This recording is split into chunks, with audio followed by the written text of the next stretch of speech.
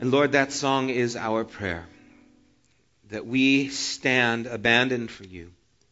Lord, that we at this time offer ourselves as living sacrifices, completely acceptable to you because of what you have done for us. Lord, we abandon ourselves to you and the things that you desire for us. Lord, we know that you love us. We know that you care. And we know that you have a good future for us. Not an easy one, but a good one. And we lean into your goodness. We lean into your love and ask, Lord, that this morning our hearts, our minds would be open to hear from you, and that our lives would be open to live for you. And we do pray these things in Jesus' name. Amen. Good morning. Hope you guys had a great Christmas. It's great to see you here. You made it. We're here at the end of the year. I know that it was so much fun last week, at least for me. There are some things that struck me last week that I just wanted to share. And I don't know if you guys, did anyone get a candy bar from someone? That wasn't Genesis's idea. That was just the Wells' idea to go around giving candy bars. Or if you got mistletoe, that was just the Garcia's idea to put some things together. What you did with that mistletoe, we're not responsible for. Okay, we disclaimer. And what I loved was that people took it upon themselves to make that morning special. This morning we're going to do something a little bit different, or I am. I know you're probably saying, really? Different? We had a DJ on Christmas last Sunday. You're talking different? But I want to look back and reflect not only on the year 2013, but I want to share with you the things that have prompted us to be here, and as we start looking forward, the things that we want to lean into as a community of faith together. And I think it's important that I can try and bring some kind of clarity to those things so that you know what's happening. It was about 5 years ago, it was Easter 2008 that Genesis became official. I forget if it was May or April. It's always one of those. But it was Easter 2008. So we've been around now 5 years, going on our 6th year, which I hear if you make it past the 5-year mark, you're good, right? So I guess we're good. But there's been a lot that's happened in that 5 years. And that journey actually started even further back. For me, it started in 2005.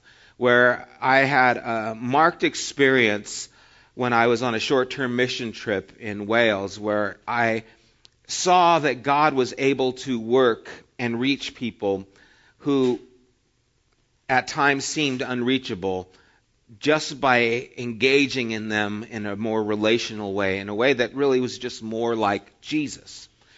And, learning is fine. Learning is important. It's good to have knowledge. But the knowledge will not create the future that we want to take place. The knowledge will help us learn information, but it will not give us the vision that's necessary. And I saw that there was the ability to actually make friends with people who were so far from God, and to see all the barriers and excuses that they had of why they didn't want to follow Jesus because of all these Christian examples that they've seen and don't like, and all those erode just by embracing them and loving them and really caring about them without trying to force an agenda upon them.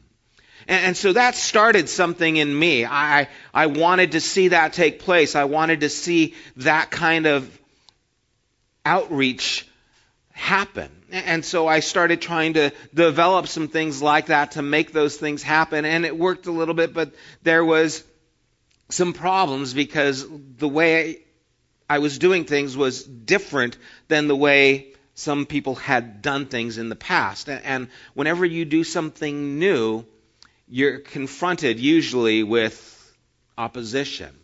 And turn with me to Matthew chapter 9, verse 16. If you need a Bible, raise your hand. Alex will get you one. Hold it up. I'm going to go ahead and read. Matthew 9:16. Jesus says, "No one sews a patch of unshrunk cloth on an old garment, for the patch will pull away from the garment, making the tear worse. Neither do people pour new wine into old wineskins. If they do, the skins will burst, the wine will run out, and the wineskins will be ruined. No, they pour new wine into new wineskins, and both are preserved." There comes a time when the patches are useless. When you can patch things up, and finally you have to chuck it. And this idea of the wineskins, when they'd put wine into a wineskin and it would ferment, I don't know the fermenting process, how it works, but I know that there's gases and bacteria, isn't that appealing, that start to develop, and it causes that to expand. And so if they have new wine expanding in these old wineskins, the old wineskin is rigid, it won't move, and it'll actually start to tear apart. And when a man and a church have to accept the adventure of a new or withdraw from what is old, sometimes people want to worship the past rather than worship God. And so you say, I want to reach these people, and this is how God is moving. That's not the way we've done it. No, that goes against us. What will people say? Well, I don't care what people say. I want to talk to these people. Well, no, if you do that, you're going to compromise, and people are going to think that you're, liberal, emergent, heretical. Trying to think of other things they've called me. But they'll talk about you. But I want to reach these people. Well, that's not how we've done it. And there comes a time when we say, well, I'm not worshiping the past. I'm worshiping God. And God loves these people, and so I love these people. And so I'm going to do what I can to connect the reality of God to these people in a way that they can see that God really does care for him. You see, so many of our traditions are 500 years old. But we've held on to them because they've served us well for years and years and years. And we become very safe in our tradition. This is what I believe and I know, and I'll study and I'll know the scriptures and I'll study some more and I'll know more about this. And pretty soon we become pharisaical in that we think we know everything that there is to be known. And whenever someone does something new, we get a verse and we throw it at them and say, well, no, that's not the way God does it. And sometimes we have to recognize what Jesus did. They held on to their law. The law is how we know God. And Jesus says, no, the law was just to point you to God. The law is not God. We do not worship the Scriptures. The Scriptures are the menu. They're not the meal. We use the Scriptures to gain understanding, knowledge about God, but we worship God, and we still hear His voice, and we are still able to do the things He directs and moves us in, because His sheep hear His voice. And so wanting to move into this direction sometimes causes conflict. Our minds need to be elastic enough to receive and contain the new ideas. And when any living thing stops growing, it starts dying. And so many times we don't realize that the church started dying because it stopped growing. Oh, it grew a little bit here and a little bit there. But society changed, culture changed, and now there's a whole subculture that the church caters to, which is itself. I was driving from a lesson in San Pedro yesterday, and as I was coming up, I think it was the 605, might have been the 710. It was one of those going north. because I know that's how you got to get back. And so I was driving and I was heading up on that freeway, and there was a billboard, a giant billboard, and it says, do you know Jesus? I think that's what it said. What did it say? I wrote it down. It said, who is Jesus? Question mark. And then it had a scripture. I forget the scripture because I was driving. And Matthew something, hope you know Jesus, It said, do you know Jesus? And as I was passing by, I was thinking about that, and then it had a phone number. Again, all this while you're driving 65 miles an hour. I guess you could read it if you know it, and you'll pick it out.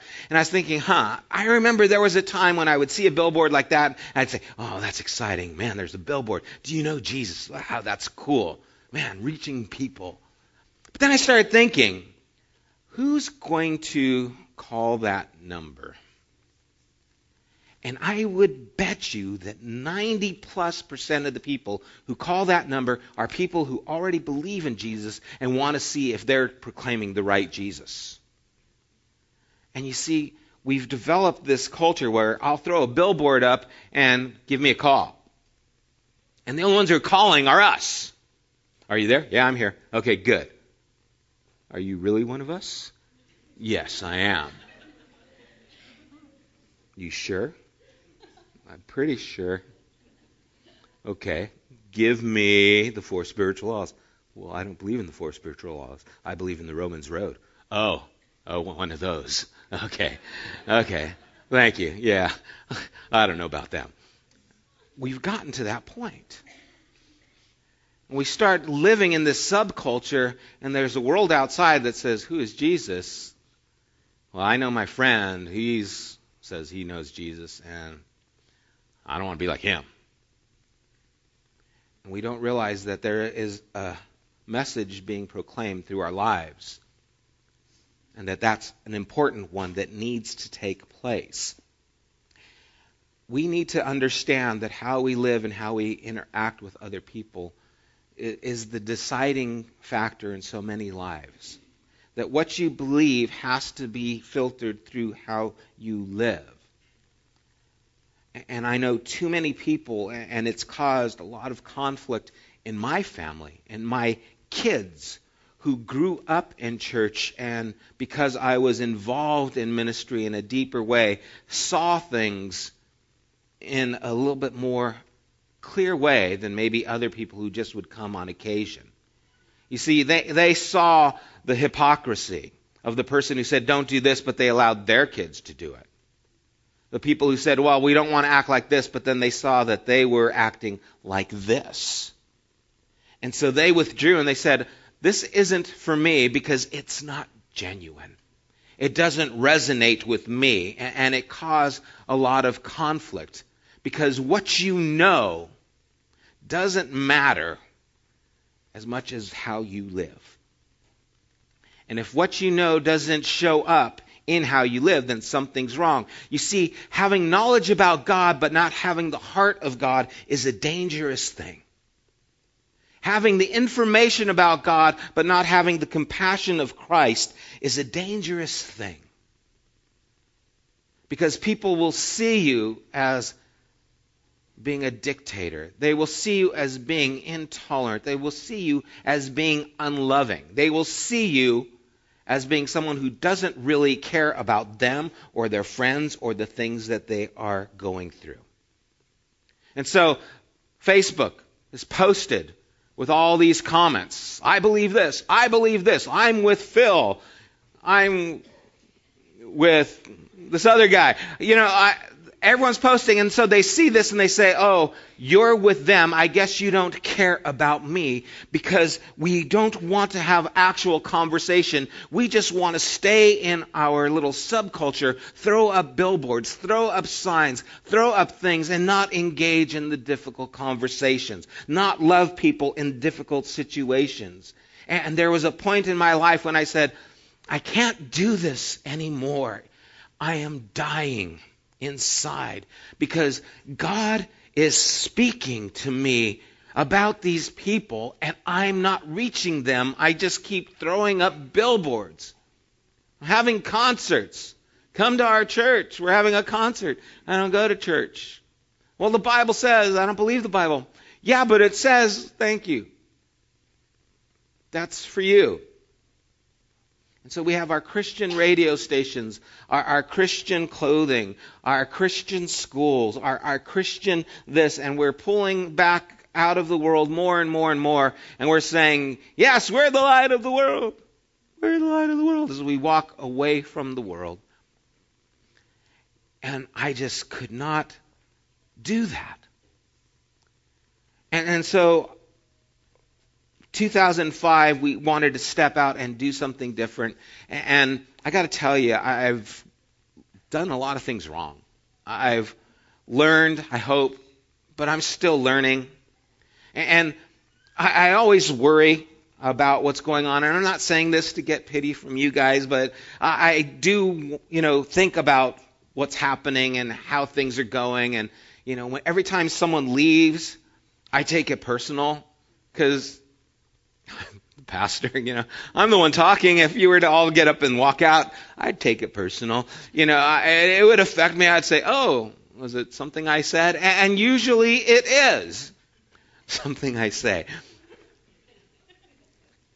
And I've had to challenge myself. Well, what do I do? I stop saying the things I say? Do I change my focus and make it back to what they want to hear? Because, we could get a lot more people if I would just join this group here. And I've been invited to be a part of other church affiliations, and I've said no, and we've kind of stuck our camp with Mosaic, as many of you know, because I have to. I cannot go back to what I was. I cannot go back to that mentality that I had because it was so separatist. It was so exclusive. And Jesus kept trying to reach people, and I kept putting up walls, and I don't want to do that. But I know I need to do things better. I know I need to communicate to this community better in ways that help us all engage and have the same focus. We need to do things better. We need an administrator desperately. Someone who can make sure that things get done and get done properly. Because I'm terrible at it. Every month in your bulletin there is a spelling error, and it's my fault. Because it's the week of that I say, oh no, we got to get the bulletin for that week. And this month, December 23rd, I said, oh, I need to get the flyer for January together. I called our printer up, got a message that said, thank you for calling. Someone's calling me, sorry. Thank you for calling, but we will be out of the office from today till next year. They gave me the dates, but all I heard is, no! And so I'm scrambling to get things done, and I shoot Mary over a text or an email because Mary's my proof person to proof and make sure I don't spell things wrong or put commas where they're supposed to be semicolons. I don't know the difference.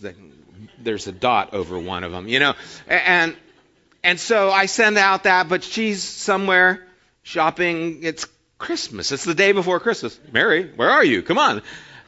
And so I have to get this into a printer, so I do. And so you'll notice the word, well, I'm not going to tell you the mistake. You'll see it. Some of you are laughing because you saw it already. That's my fault. Why? Because, I'm not good at administrating, and so we have to do things better. We really do. And we get together monthly and try and move our community forward in healthy ways, and there's just ways that we need to do it better. And I take those things personal. I take responsibility for that, for how well things go as well as for how bad things go. I don't take responsibility for the baby crying in there. It's not my child. And so I want to challenge myself as we move forward, and I want to challenge you because I want to journey together. I want to move forward together. And so we need to recognize that if we're going to move forward together, that our life has to matter. That how we live is telling a story. And what part and what role are you playing in this story that God is unfolding? And so I want to ask 3 questions this morning. We're going to look at one more passage. The first question I want to ask you is, who are you? Now, when you hear that, do you get confused? What do you mean, who I am? My name's Sam. But who are you? If you were to give a definition of who you are and the things that matter to you, what would that look like? And it's amazing to ask a question that should be so central to who we are. It's so difficult to answer. Because, let's face it, we are bombarded with things that tell us who we are, who we need to be. Whether it's as men, as women, as parents, as kids, even as followers of Christ. We are bombarded with things saying, you're to be this, you're to be this, you're to be this. And so we think, well, that's who I need to be. Well, I'm not quite that. Well, I'm not quite that. And we find that we're getting lied to. That we're being told a lot of things about ourselves that, how do we know if those are true or not? So the question is, how do you know who you are? Well, I believe we know who we are by who Jesus says we are. That if we are staking our claim with who Christ is, with Jesus, then we should listen to what he says about who we are. He says that we're beloved in Jeremiah 31 verse 8. He says that we are his children in 1 John chapter 3 1. He says that we are delighted in Zephaniah 3:17. He says that we are forgiven in 1 Peter 2:24. He says that we are free in Galatians 5:1. He says that you are fearfully and wonderfully made in Psalm 139. He says that you are righteous in 2 Corinthians 5:21. So that's who you are. Now, if you're like me, you hear those and you say, oh, there's a big chasm between what Jesus says I am and what I believe that I am. At least, that's how I feel. If you guys don't feel that way, I feel real vulnerable right now. But if you're like me, you hear those things and you say, I'm not quite like that. I don't feel very righteous. I don't feel very fearfully and wonderfully made. And you see, like Adam and Eve in the garden, we've been lied to. And God would come up to us and say, who told you you were naked? Who told you that you are not righteous? Who told you that I didn't delight in you? Who told you that you are not my children? Who said that you are not good enough for me? Who said that you are living a life that is in bondage when I'm telling you you're free? And this is where we have to, again, lean into the things that God says and allow them to be what shape our lives as we move forward. Because as we allow God to shape our lives, it then affects who we are and how we live. Second question I want to ask is, what do you want to do? Say, what do you mean? I want to go to lunch. I mean with your life. What do you want to do with your life? Turn with me to Hebrews chapter 11. a passage of Scripture that is pretty well known. As the author of Hebrews writes about all these heroes of faith, it starts with the first and second verse, actually in third. Now faith is confidence in what we hope for and assurance about what we do not see. This is what the ancients were commended for. By faith, we understood that the universe was formed from God's command, so that what is seen was not made out of what was visible. By faith,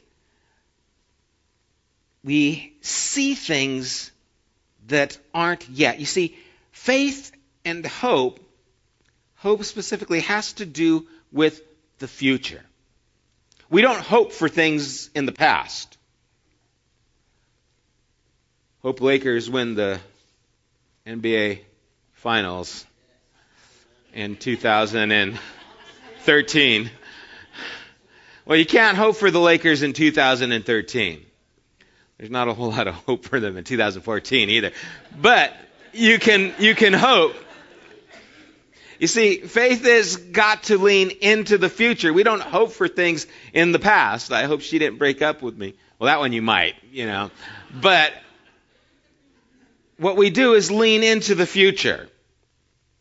I hope I get that promotion. I hope my wife makes tamales.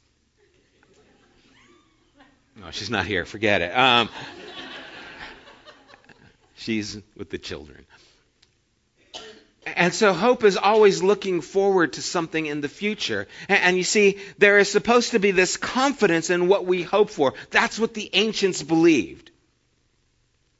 They believed that something was going to take place. And they leaned into that. They had confidence in that, even though they couldn't see it. And what's interesting is he said, so that what is seen was not made out of what was visible.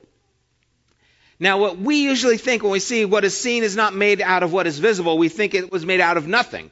But it's not saying that what we see was made out of nothing. See, everything that we see was made by God. And it was in the mind of God, and it came to be. God thought, and he said, and it was. And so what is visible was not made out of nothing, it was made out of what is invisible. What isn't seen, because it is in the mind, or if you would, even the imagination of God. And the thing that separates us human beings from all other creation, all the other animals, is that we can imagine. Now, I don't know, I can't say for scientific certainty, I can't even say certainly, that dogs don't imagine. But I train dogs, and I don't think they do. I don't think my dog imagines himself on a farm chasing jackrabbits. I think every now and then he has a dream about the cat next door, because I see him spazzing out. But I don't think they have an imagination of a life that they would like. I don't think monkeys are sitting in trees saying, you know what, I'm sick of this tree stuff. I'm going to build a house. But we have this ability to see things that aren't yet. We have this ability to imagine a life that doesn't yet exist, with a person in a career. And you see, God has given us faith so that we can lean into the things that we don't see, have confidence and hope for things to take place. So when I ask the question, what do you want to do? I'm challenging you in this area of faith. What is the world you're wanting to see? What are you wanting to create? Now, this is one of those areas where usually Christians have a difficult time. When I say, you need to create a future, they're like, oh, no. God creates the future. Well, A lot of people create futures. Osama bin Laden created a future. He didn't ask for God's permission. He just went ahead and did it. In fact, it's unfortunate that a lot of people that have evil intent have no problem creating a future. But those who are passive and say, well, no, that's up to God, allow others to make the future for them. And so when I ask, what do you want to do? What is the future that you want to create? Because that's going to tell a lot about you. Is it just about you? The future I want to create is one where I have this and one where I have that. Or is the future you want to create something that betters the world around you? What is it that you want to do? You see, because God, I believe, is entrusting that to you. The proverb says, delight yourself in the Lord, and what He will give you the desires of your heart. You see, God wants to give you the desires of your heart, but He's like a loving father, right? He cares about you. And so if you're sitting there and God says, hey, what do you want to do? God, I'd like to see something happen to help kids who, are in foster homes, have some things that they can do and see that some people care for them. God says, okay, yeah, let's do that. God, I'd like to, see a cafeteria in Haiti. You realize there's no cafeteria yet in Haiti, but there's $15,000 saying there will be? We want to create a future. So God says, okay, yeah, let's do that. Well, God, I want to go be a photographer at Mardi Gras. God says, no, I'm not going to do that. You see, God, delight yourself in the Lord. There's some things God says, no, I'm not going to help you with that. That's stupid. And sometimes we think, well, God saves us from our sins, but He doesn't always save us from our stupidity. Sometimes He does. And so what do you want to do? I believe is something that God is asking you because He's given you this ability to imagine. And the ancients did that. They put their hope in something that wasn't seen and what God was doing. And they created the people,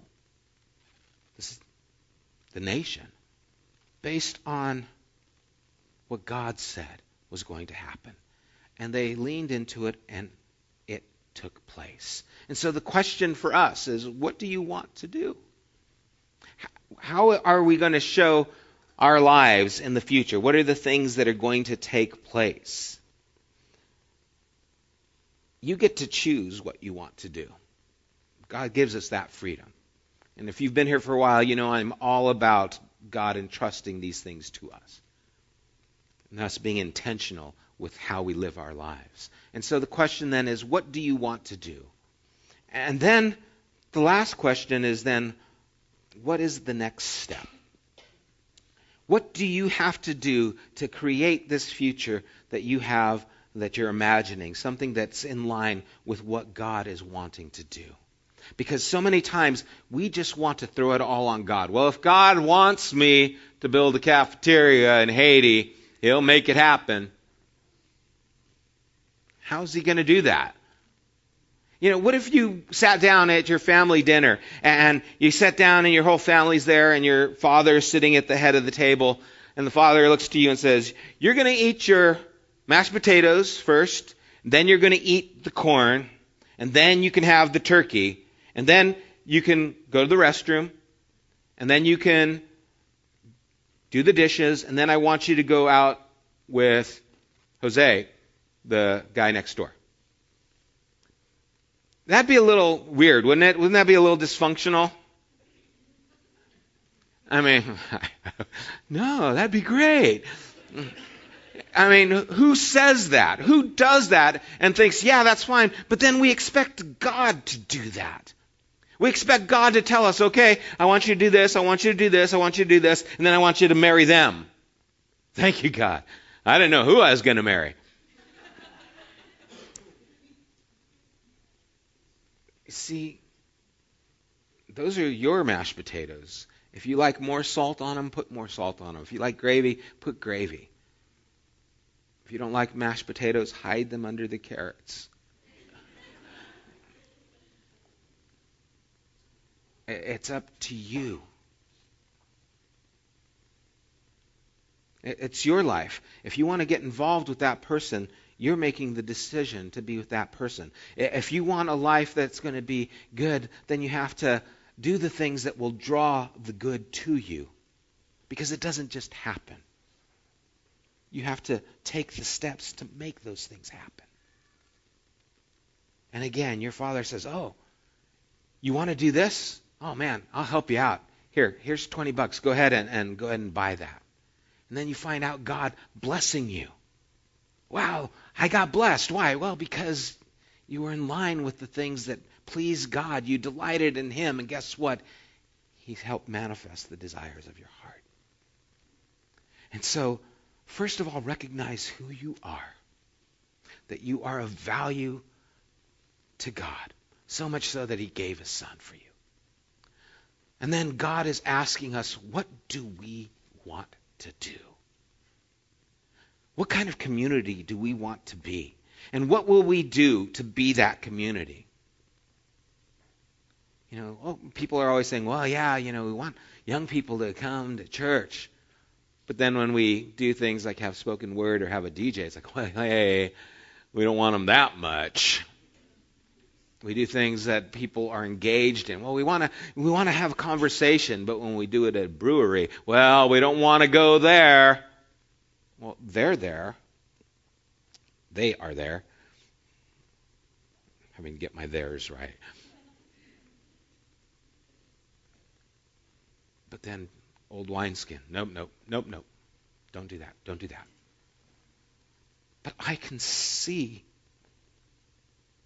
a community where the people who have been alienated but know and believe that there is a God come and encounter the God who is through us and through what we do.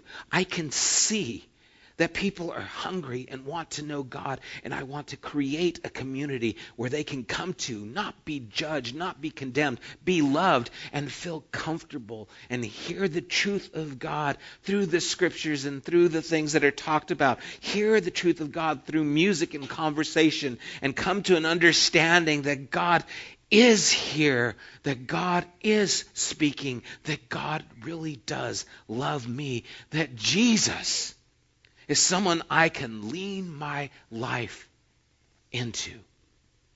I can see that. That's my imagination for our community. That's my desire for our community.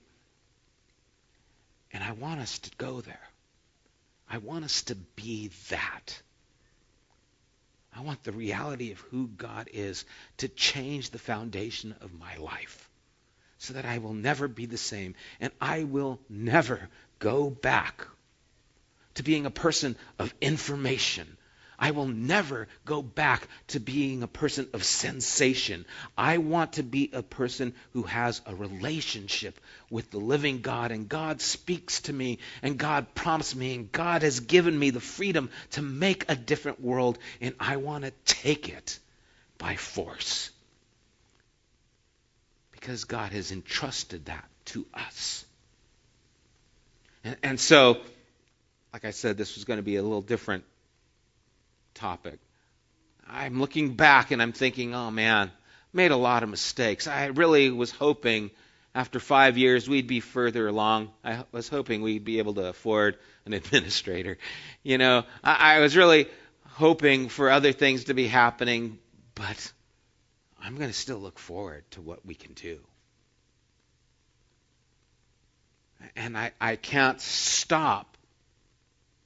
And I'm not going to give in to conforming and becoming an old wineskin. I'm just not. I can't. It'll kill me. It will kill us. We will begin to die. And so for 2014, just a brief, because I'm long-winded, we're going to move forward with, again, the cafeteria in Haiti. We're still collecting money. The 2020, we want to raise $20,000. We have over $15,000. We've got another month to raise $5,000. You can go online, Genesis IE. We're going to have a dinner, fundraiser dinner, where we can invite people to go to that, and the money will go towards Haiti. We're going to get there. I can see it. We're going to do things to connect to our community. We're going to still do things with the spoken word and try other areas where we can reach out. And we're going to learn how to actually dialogue with people instead of posting things about what we believe on billboards or on Facebook. We're going to learn how to communicate as a community so that we actually engage in meaningful conversation and not throwing up sound bites that turns people off because they see that and they say, well, I guess I'm not one of you. And instead of telling them, well, this is what God has for you, we just throw up the sign that says, if you want to be us, this is us. And they say, no thanks. So we're going to continue leaning forward, learning how to be people that change the community that we live in, change the place where we work, change the schools that we go to change the world around us. Why? Because that's what we want to do. That's what we want to do. And I hope you guys are with me. You guys with me? Oh. Great. Let's pray and let's do this. Eye has not seen, ear has not heard, nor has it entered into the heart the things that God has prepared for those who love Him. God, there is so much that we can do if we really want to. Lord, there is someone we can be if we would just want to. And God, we are going to have faith and hope for what we don't yet see. And that includes the people that we are. Lord, I hope to be a better man, a better husband, a better father. I hope to be a better teacher, leader, pastor. I hope to be a person who has an impact on someone else's life. Lord, I can see that, and I have faith that you will see these things through as I move to do them. As I delight in you. As I lean into you. Make me that man as I follow you. Make me that woman as I trust in you. Help me, God, to put away the insecurities, the lies that I'm being told, that you will always be alone, that you will never find anybody, that this is just what's going to happen for you. Help me to put away the lies and see the life that you have made me for. And help me to walk in the reality of that. May my imagination be filled with your truth. May my heart be overwhelmed with your life so that I can't stand still, so that I want to talk about who you are, that I want to sing of who you are. I want to dance even though I can't really dance. I just want to give myself to you. And I want to create a future that will honor you. God, we desire this. Lord, make Genesis a light to this world. Make us a city on a hill. Provide for us the things necessary so that we can move forward and do so much. And may we not grow tired in doing what is good. May we not grow faint. But may we, with perseverance and patience, fight on.